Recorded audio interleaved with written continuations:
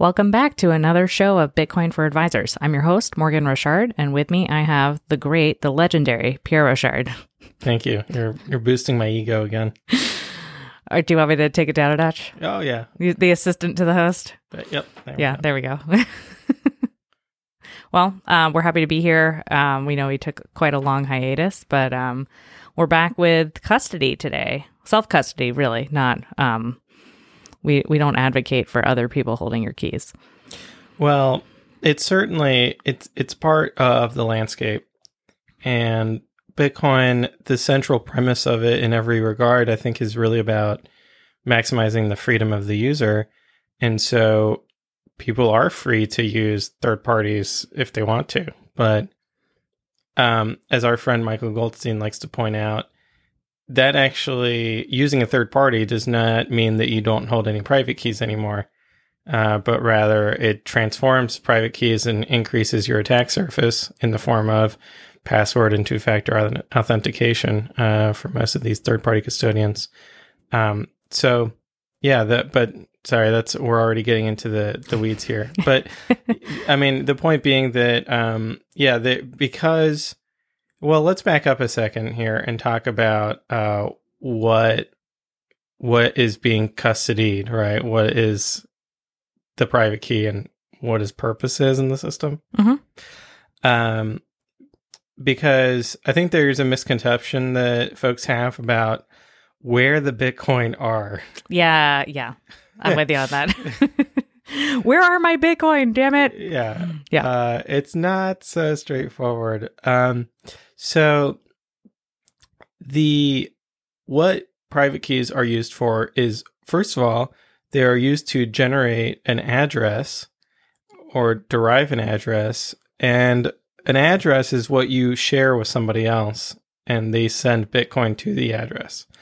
Now, the way that you get from a private key to an address at a very high level is that you do elliptic curve multiplication, and that gives you a public key, and then you encode that into an address. You had a nice tweet about that. Can you remind me your tweet? It was something about like Bitcoin doesn't solve this specific problem because... Right. Yeah. The discrete log problem. Now, I'm not a mathematician, so I'm not an expert in this area, but this is an unsolved math problem, which is basically the idea that even though we can do elliptic curve multiplication, it's extremely, extremely, extremely difficult to do division, elliptic curve division. Okay. With lots of qualifications of like specifications and all this. But anyway, so hard that you're basically you're better off, or you're not better off, but you're not going to be able to reverse from a public key into a private key. Yeah. You can only go from a private key to a public key. And then the encoding part, well, actually, so my understanding is that the new Taproot addresses are have this encoding called Bech32M, and basically they're really trying to, because the result, the public key, is long and also is uses all sorts of numbers and letters. Whereas when you're sharing an address, you don't want to use numbers and letters that can easily be confused with each other, like a capital I and an L, and things like that, that are more like at a human level. A 0 and an O. Yeah. And then you also want it to start with a prefix that is easily recognizable. So in the case of Bitcoin address right now, BC1. And that's the encoding part, is kind of refining the public key into something that might be easier for people to use to communicate, and to also kind of have it be foolproof. I was thinking error prone. I was like the opposite of error, foolproof. Because the encoding also has what's called a checksum. So if you were to like over the phone tell somebody what the Bitcoin address is, and they got one letter wrong, it would actually not be a valid Bitcoin address. Ah, I see. Okay. So there's kind of a built-in thing there that you Yeah, I wouldn't always get. wondered that actually, because like it has, like for instance, if you're using a hardware wallet, you can check the address on your hardware wallet to make sure that it's a valid address. And I was always wondering how it knew, or like if I were to change a couple of things, would it be that different? Or like, is there a difference between, like, can you really have one letter difference and then the Bitcoin goes to a completely different place? Or because like banking addresses are actually like that, right? If you have a routing, like you can change one bank account number and then the next thing you know, Cindy down the block has all your money. Yeah, it's astoundingly better, like orders of magnitude better than the fiat system. Bitcoin is in every regard. It's amazing. Yeah, and the hardware wallet address verification. My understanding is that really what it's going for is to prevent malware on your computer from replacing an address. Oh, I see. Okay. Yeah, so that because the hardware wallet is physically separated, that then you can visually check. But you're right that you don't need to check the whole address unless you're on levels of paranoia of, I guess I am NSA after me. on levels of paranoia because I actually do check the whole address, but I thought I was supposed to do that. You could get away with checking just the first 5 or the last 5. Okay. Well, not the first 5 because that has the prefix in it, but after the prefix. Okay. So like the first 10. Yeah, I think. Well, that might be the whole address. But, Okay. So what you're saying is that I'm paranoid, but I'm still doing it right. Yeah, I mean, yeah, absolutely. I think that anytime that you're handling money in a system where there's no customer support, the onus is on you to kind of really be super, super diligent and thorough. Well, I think, though, it kind of goes back to the fact that, like, since we do all have fiat brain, adjusting to this is actually quite hard. Like, I find myself being so much more careful with, like, $5 worth of Bitcoin than I am with, like, $1,500 worth of fiat. Yeah. Yeah. Absolutely. And yeah, there's no way to reverse it after it goes out. So gotta make sure you get it right. But yeah, sorry, I interrupted your train of thought. No, not at all. So that was kind of the address encoding. And then when you give that address to somebody else, and they're going to send Bitcoin to it, what their wallet does is it takes that address and it puts it inside of a smart contract.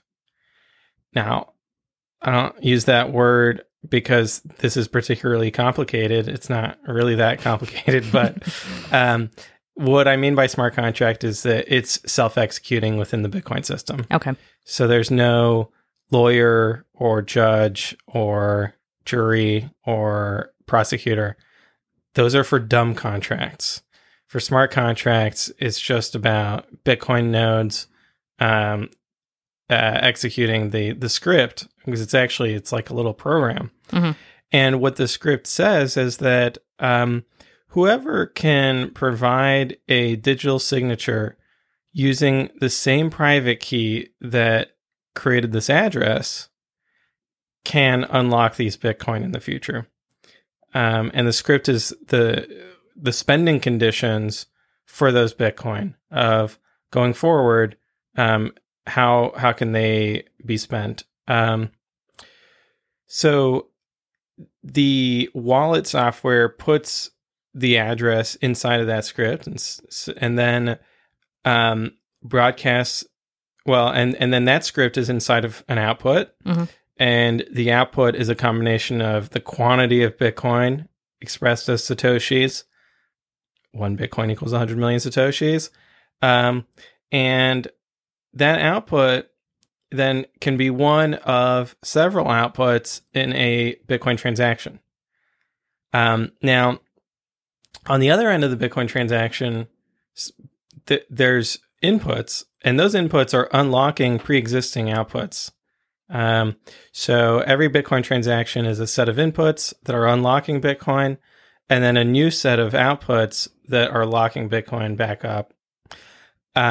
So what you're saying is that when you're sending that, like, those are the inputs that are unlocking, and when you're receiving, those are the outputs that are locking. Correct. Okay. Correct. And so, usually the wallet software hides this from the end user because it's like very granular detail. But it can be useful to know this in a number of different contexts. But basically, the idea is that the input has a digital signature as part of it. Now, lots of implementation details here, lots of hand waving, but the input provides a digital signature that is fulfilling the conditions in the output. Okay. Now, the digital signature is actually created using the private key that created the address that's being unlocked. And so that's really why the private key is so important, is because the private key is how you control the Bitcoin. Yeah. But the Bitcoin themselves, they exist, first of all, in Bitcoin transactions as outputs. And then if you think about kind of zooming out from transactions, you've got blocks. Mm-hmm. And what those blocks of transactions are doing is that they are updating the ledger. And really, when we talk about the Bitcoin ledger, what specific part of the system we're thinking about is the UTXO set. So UTXO stands for unspent transaction output. Mm-hmm. And so this is, what are all of the outputs in the Bitcoin system at any given time? And that gives us basically what's the total balance, what are all the balances of all the different users of the system. I see. Okay. So, all right. So, I mean, I would imagine that most people listening to this probably go to a place like Coinbase or Kraken or Gemini, and they go and buy some Bitcoin. So to start with, right? And then I know there's obviously a different way of getting Bitcoin as a block reward through mining. And that would be like a different way, I guess, of generating a new private key. But let's talk about, I guess, like end to end, right? You go and you buy Bitcoin on, let's say, Coinbase, right? From there, right, Coinbase actually has the private keys there until you go to withdraw. Correct. So at some point, somebody deposited Bitcoin at Coinbase. Yep. Brian for you Armstrong, to buy it, to buy it from them. Yeah. Brian Armstrong does not yet have the ability to conjure up.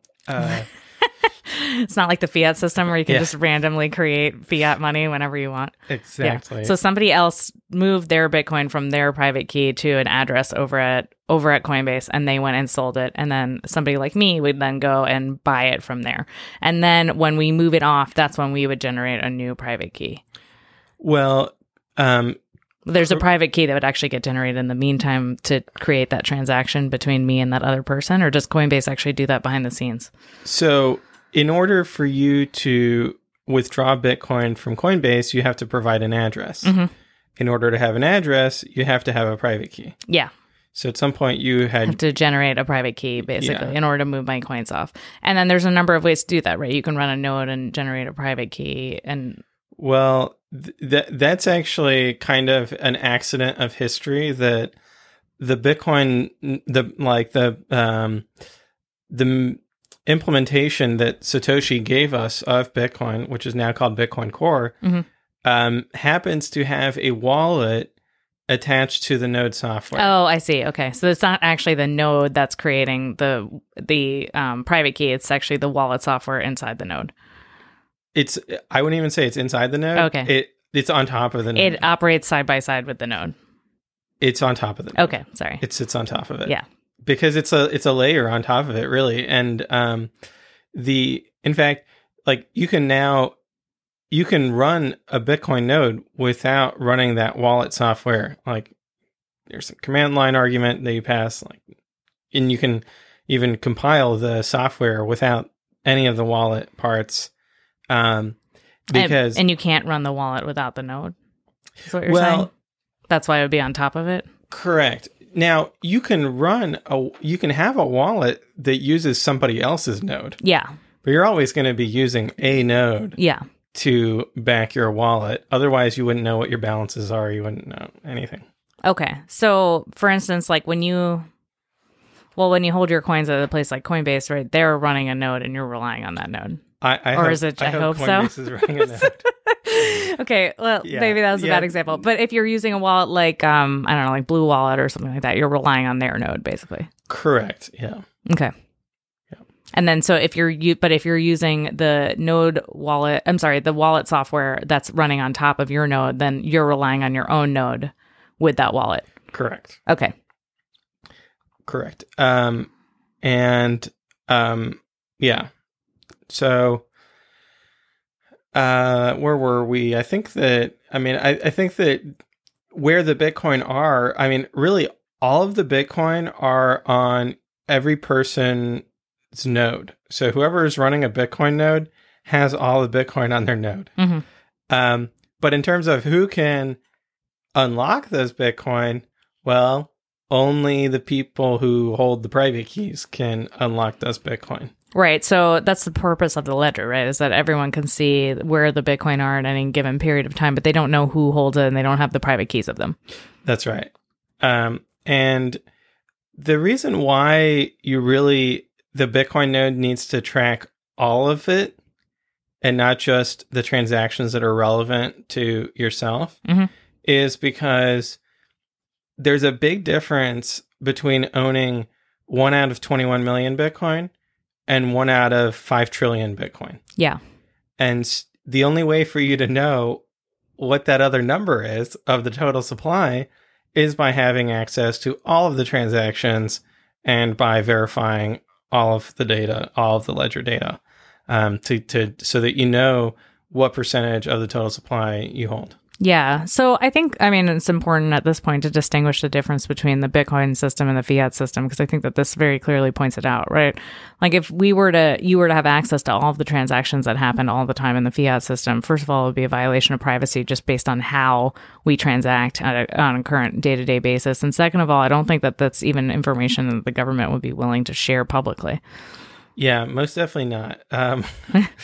And especially related to their money supply. I mean, I know they come out with figures and facts every now and then, but I don't know how much I even trust that stuff, to be honest. yeah, and even if you do trust it, the bottom line is that you cannot independently verify it like you can with Bitcoin. One could imagine, and this is really what like advocates of CBDCs are like saying, like, oh, let's have all financial information be pseudonymous so that it can be public and there's no privacy issue. And also everyone can run a fiat node, but only, the Fed will have the ability to add units to the ledger. And that way it's all verifiable. But in my mind, it's like, what's the point of that? Because the moment that you have to trust them to not just add lots of units to the ledger, the horse is already out of the barn. Yeah, you have to trust them on everything. And then you also have to trust them on the clock, the timekeeping part of it, which is really about sequentially ordering transactions over time. The only decentralized way to do that is with Bitcoin mining. Mm-hmm. If you're relying on the Fed, then they can just reorder transactions. They can include transactions or remove transactions at their whim, and you're back to square one of. So they're doing Fed mining. Yeah, exactly. Mm-hmm. And it wouldn't even really be mining. I don't know what they'd be doing. Well, they'd be doing what they do today, which is operating a SQL database. Yeah. But it would be public, so, Yeah, exactly. Yeah. I don't know. Do they even operate? I know we already have made this joke, but I really do imagine them having a spreadsheet with like 7 million tabs. Okay, save file. Okay. Oops, I forgot to save it as a new file. Oh, gosh. There's inflation. Delete tabs. Yeah. Anyways. Okay, so to bring it back to Bitcoin though, and so now you've got your private keys generated, right? And you're holding some Bitcoin on your private keys in some form of a wallet. From there, right, you have to decide whether or not you want to have like hot storage, cold storage, how you want to store it, if you want to just keep it on that wallet or keep some on that wallet and put some into cold storage. Yes. So, again, because you've got complete freedom, your private key, well, really, it's 256 zeros and ones that are completely random. Mm-hmm. Now, the way that it gets represented to kind of a human readable format is a mnemonic seed. And that's 12 or 24 words. Now, this is really interesting, and we've talked about this. It's that the dictionary of words from which a mnemonic seed is pulled is not just Webster's dictionary. It's not just some random list of English words, but it's actually a curated list so that you can minimize the risk of misspelling. And the first four letters are always unique. Yeah, this blew my mind because when you first told me that, and then I saw some seed words, and I was like, no, that's not true. There's other words that begin with these four letters. And you were like, no, but not in the list of the ones that are usable for seed passwords. And I was like, oh, I felt very stupid and excited at the same time. No, I think I think you should have felt very smart that you're so good at Scrabble. Yeah. Thank you. Yep. So that's the mnemonic. Now, technically, that's not really the private key, because that's and our friend Michael Goldstein reminds me of this as well. That's the seed phrase. Actually, you derive private keys from it. I see. And so this is what people call a hierarchical deterministic wallet, where using one secret, the 12 or 24 words, you can generate an infinite number of private keys. Mm-hmm. And then because in order to have an address, you need to add a new private key. I see. And so that's why you would need lots of private keys, is because you're going to use lots of addresses to receive Bitcoin with. I see. But it's very convenient that you can have this mnemonic, these 12 or 24 words, and then deterministically, you can actually regenerate all of those private keys and then kind of figure out, okay, if I need to reconstruct or restore my wallet, then this mnemonic is going to allow me to do that from scratch. Yeah, so I actually have always been a little confused about this. So you get, like, if you've got a hardware wallet, right, you've got the 12 or 24 words, and then you also have the hardware wallet itself, and presumably you put a pin on the hardware wallet. Okay, so you lose your hardware wallet because, you didn't store it properly, but and so it's gone.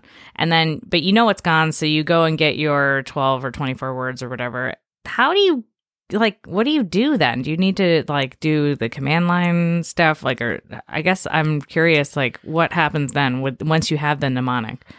Yeah. So perhaps the easiest would be to go to the hardware wallet manufacturer's website and read their FAQ of how to, because they probably have a method. I mean, there are open source Bitcoin wallets that allow you to import an existing mnemonic, and so you'd be able to pretty easily recover that way.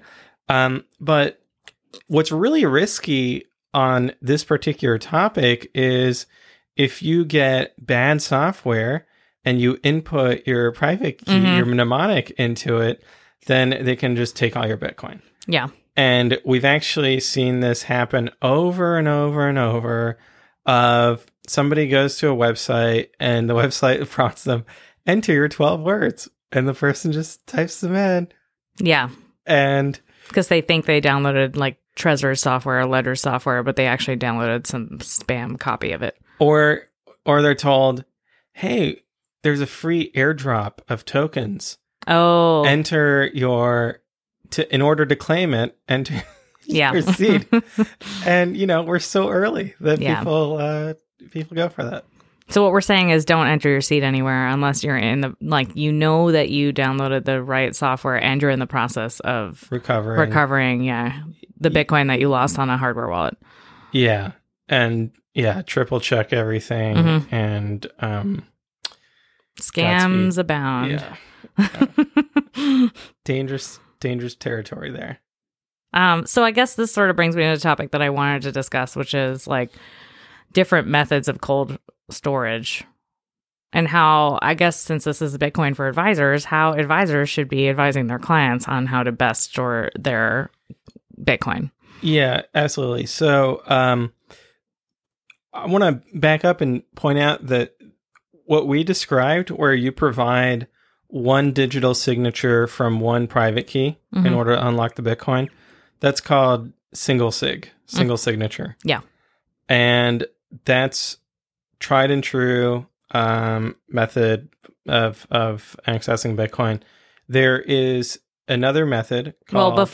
So single sig is literally that you have one mnemonic phrase that's either 12 or 24 words and one hardware wallet that presumably you've put a pin on.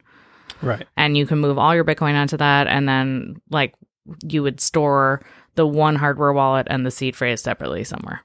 Right. And or together. Or together. Because really the reason that you want to have both formats is that one, it's very secure to spend Bitcoin from a hardware wallet. Mm-hmm.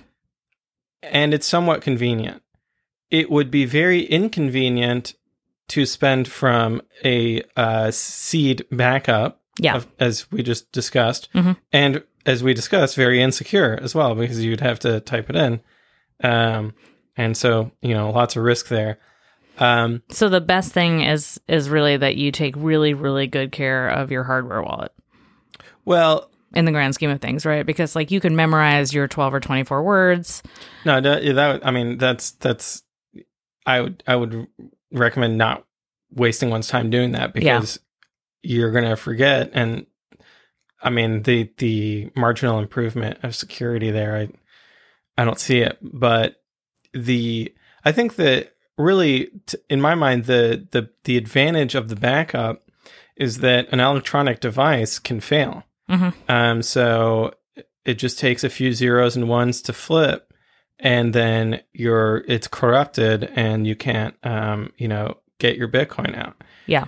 And so the backup, I think the ideal is to use metal plates, and there's different manufacturers of different metal plates, but it gives you a format that is fireproof and waterproof. Mm-hmm. But arguably should still be something that you check periodically to make sure that like none of the letters are starting to corrode or. Yeah, I mean, I would hope that the Amazon reviews. I don't know. I mean, it's still early days, right? So like, imagine you're like, I don't know, you're totally paranoid and you decide to store your like your metal plate somewhere in your backyard in some sort of waterproof tank or whatever. I don't know. Yeah. But like you should probably check on it, right? Like just in case. It rains a lot. I don't know. It can't hurt. It can't hurt. Yeah, it can't hurt, I guess. Although it can if your neighbor's if your neighbor's why like does he keep going back there. I mean, I wouldn't check on it every day, but like maybe like, every couple of years. Yeah. Slowly caress it, my precious. Yeah. Precious. So yeah, that's now I want to emphasize something else here is, we're talking about hardware wallets. One way that hardware wallets get compromised is through supply chain attacks, where basically somebody buys a hardware wallet from one of the manufacturers, tampers with it, and then puts it for sale on Amazon or on eBay. Mm-hmm. And then usually, I mean, I imagine what they do is that they get the seed mm-hmm. and then they put it back. And so then when you send any Bitcoin to that seed, then they sweep it. Well, if you're going to do that, I mean, the first thing you have to do is reset it to the factory settings at the very least before you use it, right? I mean, because that generates a new 12 or 24 phrase. But you're already... But they already have it from an old one, so they could theoretically recover it? Is that what you're saying? No, I guess what I'm saying is that you're already describing somebody who's advanced. Oh, yeah. the victim in this scenario is utterly clueless. Yeah. They just bought this off of eBay. Mm-hmm. I guess like first thing is they were already doing something wrong. Yeah, don't buy off of eBay. But if you are going to buy off of eBay, don't buy off of eBay. Stop right there. Don't buy Don't off buy of eBay. No, there's no. Okay. I guess I've been like in the habit of wiping. I have these hardware wallets that I've been wiping over and over again to practice. Yeah. And so I'm really good at the factory resets. Okay. That's good, but okay. That should not translate into advice for people. Yeah. Don't buy off eBay. Go to the manufacturer's actual website. Make sure it's really, truly their website. Also, when the box arrives, make sure the box or the plastic that it comes in hasn't been tampered with. The box should actually be very difficult to open. That's kind of like you should actually need a knife or scissors to open it. If you don't, then it's probably been tampered with. Yeah. And then the metal plate you can buy off of Amazon or eBay. That's fine because that. Yeah, you just re-scramble. I mean, I guess if it's been used and somebody didn't, I don't know what to say about that. But I don't know what to say about that situation. They're sending their. You would open it up and you'd be like, "Thanks for sending me your private key." Yeah. I mean, you can also engrave in marble. Oh yeah, there you go. Yeah. I've been reading about marble in our son's rock book, and apparently there's this place in Italy that has like this marble that's running out. And he was getting really excited about getting some. It was like, presumably you can carve your seed phrase into something like that, although apparently it's very expensive. Yeah. Well, we found a new store of value, Italian marble. Yeah, Italian marble. It's good. Yeah. So that's single sig. Multi-sig can really come in a lot of different flavors, but the basic idea is that you ask for multiple signatures from multiple private keys. Mm-hmm. And so it can be 2 of 2. It can be 1 of 2. So I just want to back up. I think it needs to be explicitly pointed out that you actually need to use two. You need to use both two hardware wallets or 3 hardware wallets, depending on how you set it up, right? It needs to have multiple signers where you're literally going with 2 devices or more and actually signing with each of them. Well, yes. Having said that, the private keys could be coming from any kind of format. Yeah, that's true. It could be a software wallet. It could be a mobile phone wallet. Mm-hmm. But hardware wallet, yeah. But there needs to be multiple signatures at the time before you can actually move your Bitcoin anywhere. Right, exactly. So, so with 2 of 2, you need 2 signatures from 2 specific private keys. With 2 of 3, it could be 2 signatures from any of 3 different private keys. Mm-hmm. And that gets set up when you are receiving the Bitcoin. Yes. Because you're receiving it to this smart contract. Mm-hmm. And then you can undo it by spending those Bitcoin and actually, having the right signatures. But if you don't have the right signatures from, these devices or whatever, then you're SOL. You're not going to be able to spend the Bitcoin. Yeah, so I wanted to get into some of the pros and cons about multi-sig versus single-sig, because multi-sig, right, let's say you set up a 2 of 3 or a 3 of 5 situation, now you've got 2 hardware wallets and 2 mnemonic devices, or if you've set up 3, right, you've got 3 hardware wallets or maybe 1 software wallet and 2 hardware wallets and 2 mnemonic devices, or however you set it up, right, that there's actually 5 wallets there, so maybe you even have more than that depending on who the other signers are, and same thing with the 2 of 3, right, maybe you have all 3, or maybe you're using a service like Unchained or Casa to help you. But you have more stuff to keep track of. But the advantage, right, is that because there's more stuff to keep track of, and presumably you maybe have somebody else helping you with a 3rd key or a 4th and a 5th key, that you will not be in a situation where you accidentally lose all of your Bitcoin because you lost them all in one single SIG accident, which maybe some people want to do, right? Your tragic boating accident. But presuming that you don't actually want to lose your Bitcoin, right? That you can get a third party involved to help you move the Bitcoin if and when you happen to lose a key. But there are disadvantages to this, right? It adds complexity. It adds more things to keep track of. And it also involves a third party, which then knows how much Bitcoin you have. Yeah, that's right. Now, you can do multi-sig without a third party. Yeah. There, I think the challenge is that the open source software is still early, and you're adding additional kind of dependencies in your setup, more software, more uncertainty. But look, there are people who do it today just fine. And the other, I mean, I think that the big advantage of having a third party is kind of the hand-holding aspect of it. Totally. Yeah, you have somebody to help you actually set up your multi-sig situation. Maybe you've never even used a hardware wallet before, and somebody from Unchained Capital can actually get on a call with you and show you how to use it, so you feel a lot more confident sending your coins from a Coinbase, Kraken, or Gemini to that hardware wallet. I think that's a huge advantage.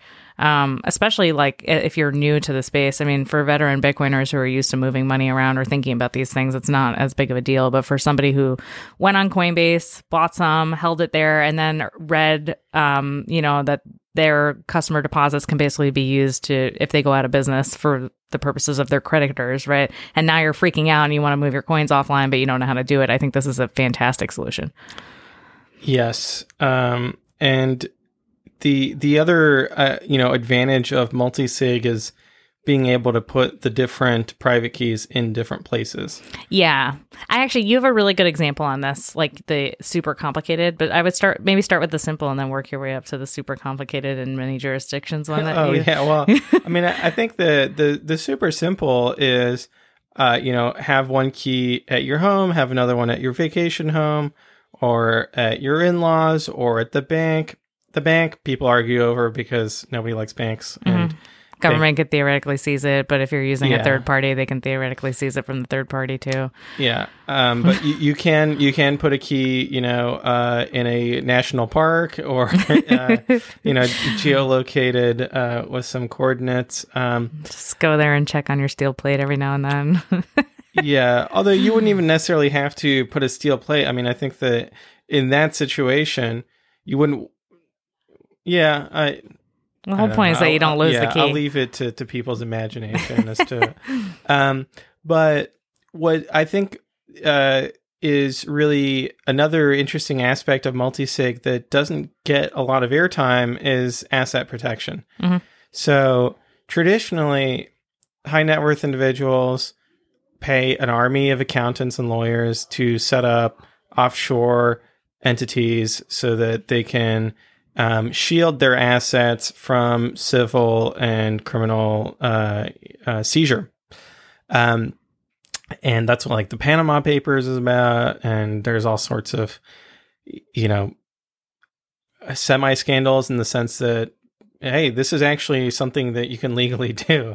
You just have to have enough money to pay to do it correctly so that if somebody sues you, they can't just take all your wealth away. And what Bitcoin does and multisig does is democratize this. So now, instead of having to pay millions of dollars to lawyers and accountants, you can actually just pay hundreds of dollars to buy hardware wallets. And you can put these hardware wallets in different legal jurisdictions so that if a judge wants to seize your Bitcoin, they would have to engage in an international procedure in order to seize enough hardware wallets from abroad to form a quorum and to not to steal the Bitcoin, to lawfully seize the Bitcoin. You can also take very nice travel trips, I guess, all around the world into all these jurisdictions instead of paying that money to accountants and lawyers. Exactly. Mm-hmm. Exactly. So you can be on the beach enjoying a Mai Tai.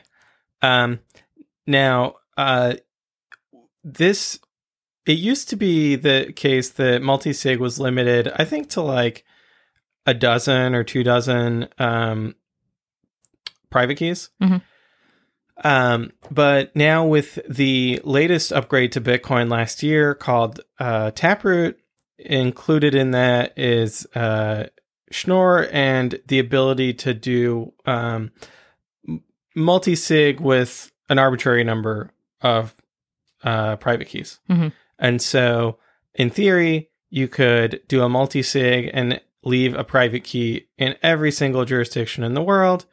And, you know, if it was like 165 of 165, now the entire, you know, world's governments would have to all agree to seize your Bitcoin, which, yeah, I think any judge involved in that case would be really perhaps not even bother, because that would just take up the rest of their career. For one person, meanwhile, there's like millions of people doing this now. Yeah, and then what you get into is that the cost of seizing the Bitcoin is like orders of magnitude greater than the value of the Bitcoin being seized. Yeah. And that's the ideal scenario. I think that could be said, though, even for just a regular plebe with doing a 2 of 3 multi-sig, right? I mean, the fact that even if you don't involve a third party, the fact that you would put 3 different hardware wallets in 3 different locations would just mean that it would cost that much more for somebody to go and seize your Bitcoin, or, you know, be able, like if they found it in one location, they'd have to figure out where the other location was before they were actually able to move the Bitcoin. So at the very least, it either costs them more to do it, or it slows them down to enough of a point where you would be able to then step in and maybe move it before they did. Right. Because it addresses, and from like a criminal perspective, somebody breaking into your house, now it doesn't matter if they ransack the place and take everything. They still wouldn't have enough key material to move the Bitcoin. Mm-hmm. And then in the scenario where they're holding you hostage, well, now the logistical complexity of it becomes much greater, because now they have to transport you to different locations. And the, you know, criminals are always calculating, okay, what's the risk here, you know, and what's the reward? And, you know, you can very easily create a situation where only a very irrational criminal would engage in this activity. But then in that case, I don't know that they would. I don't know how successful they would be, because you're already dealing with somebody who's not thinking straight. And, you know, in terms of moving Bitcoin, you have to be thinking straight. Yeah, for sure. Yeah, I think that's a good point. I mean, I think there are other ways that you can use multi-sig also versus single sig, not just from the protection standpoint, but also from an estate planning perspective. I kind of like the idea of multi-sig because, so for instance, let's say, you know, you're happily married and you've got adult children. Like, you want your adult children to inherit your Bitcoin, but you don't want them to have it now. You want them to have it later. So you could give them one of your hardware wallets if you had a multi-sig solution set up, and then they would, or like, you know, then you can leave them instructions of where to find the other one should something happen to you. So like there are ways where you can set it up where, you know, things can pass to the next generation without actually involving, you know, the typical lawyers and everything else, probate and everything. Yeah. Where these assets can actually pass and not even be acknowledged that they are around. And then it's up to the person at that point, if your heir, to say, okay, I have this Bitcoin, I want to get a step up in basis or whatever else they want to do. And that's actually beyond your control once you're, you know, dust in the earth. But at least at the very least, right, during your lifetime, if you don't want somebody to spend your money, if you set up a multi-sig solution, then they won't. And if you are doing, let's say 2 of 3 and you give one to, you know, one of your kids, and then now you still have the other 2 that you can go and spend on, right? And they only have the one. So that's one nice thing. I think the other thing is also if you've got one spouse where they're not so good with Bitcoin, they're just along for the ride. Usually the wife and the husband's so crazy about Bitcoin and they can't stop talking about it. Yeah. Maybe them being sexist here, but then, you know, the wife's like, okay. Yeah. But then some, you know, suddenly the husband drops dead and the wife's like, oh no, I have to deal with this Bitcoin thing. If you've used a company like Unchained Capital or, you know, one of these where the like wife actually has somebody to reach out to, and figure out what to do with these hardware wallets, as opposed to, you know, leaving somebody with a single sig who doesn't know what they're doing. So there are other reasons why you might want to do multi-sig, even if you're like hardcore Bitcoiner and single sig is what you've always intended and everything else. Yep. Did we miss out on any topics with multi-sig? I don't think so. I think we kind of covered it. There is also, like, you mentioned Unchained specifically, the use case where you're borrowing against your Bitcoin, and they have it set up where Unchained has a key, a third party entity has a key, and then you have a key. And that way you know that even though you've pledged this collateral, Unchained is not then turning around and lending it out to somebody else. Yep. And creating kind of a fractional reserve type system. Yeah. I mean, starkly different than, let's say, like a BlockFi or something like that, where you're not really sure what they're doing behind the scenes. Yeah. Yeah, I agree. And, like, as much as I've knocked on loans, sometimes you have a short-term cash flow mismatch, right? And that's the easiest way to do it, is to just say, okay, I've got this Bitcoin, I can lend against it until I get, my payday down the road and whatever else you're using that loan for. I would advise against using it for consumption, though. I've heard Bitcoiners say that, why spend my fiat now, and when I can invest 100% of my fiat and then lend against my Bitcoin and fund my life. Yeah, I'm sorry. I always do that. Borrow against my Bitcoin and fund my lifestyle. And I guess if you're like living on the edge, go for it. But I would generally advise against that. I think the short-term cash flow mismatches are the best time to borrow. Yeah, absolutely.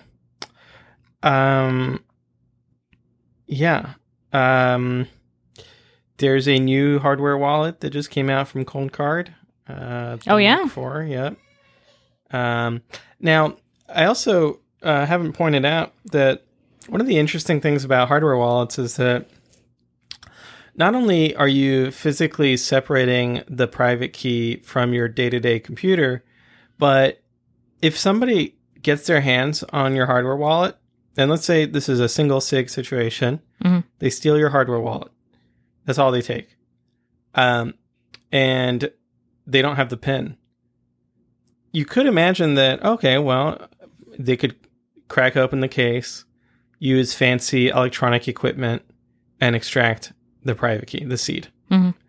But as far as we know, and there are security researchers who are constantly trying exactly this, the latest generation of Coldcard, Ledger, Trezor are not vulnerable to physical attack like this, in the sense that even with fancy laser equipment, the attacker cannot glitch the hardware to extract the private key or the seed from the hardware, which is it's unprecedented in human history, because if you go buy a vault or a safe, they're rated based on how long they can withstand physical attack.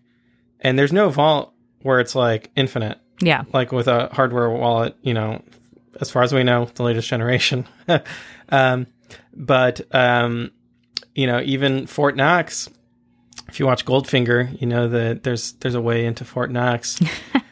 And it's very expensive to break in. But all this to say that that's one of the really positive attributes of a hardware wallet.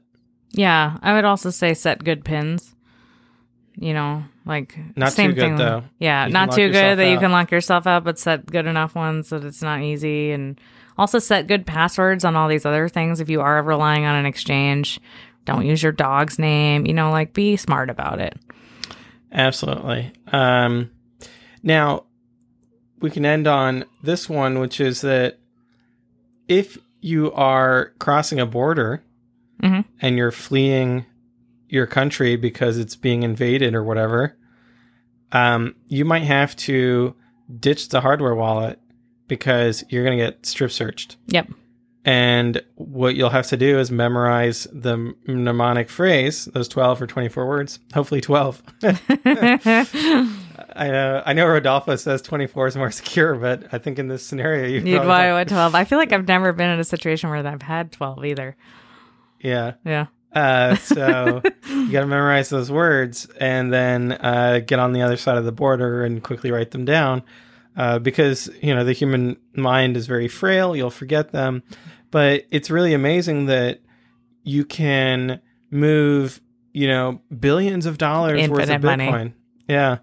And get yourself to safety with all that value, and no one would be the wiser. And that's really, I think, something that is astounding about Bitcoin. Yeah, I totally agree. I would also say if you're going to do that, that make sure you memorize them in order, because it actually doesn't help you to know all the words if you don't know which number they are. Correct. Yeah. Yeah. I hope I'm never in that situation. That'd be so stressful. I know. I could just see like the cops are coming. You're like starting to memorize the words. Yeah. You only get up to 12. You're like, darn it, I have 24. Yeah. Ah, take the paper. Yeah. You should always have a friend who has photographic memory and who is very honest. Yeah, exactly. Exactly.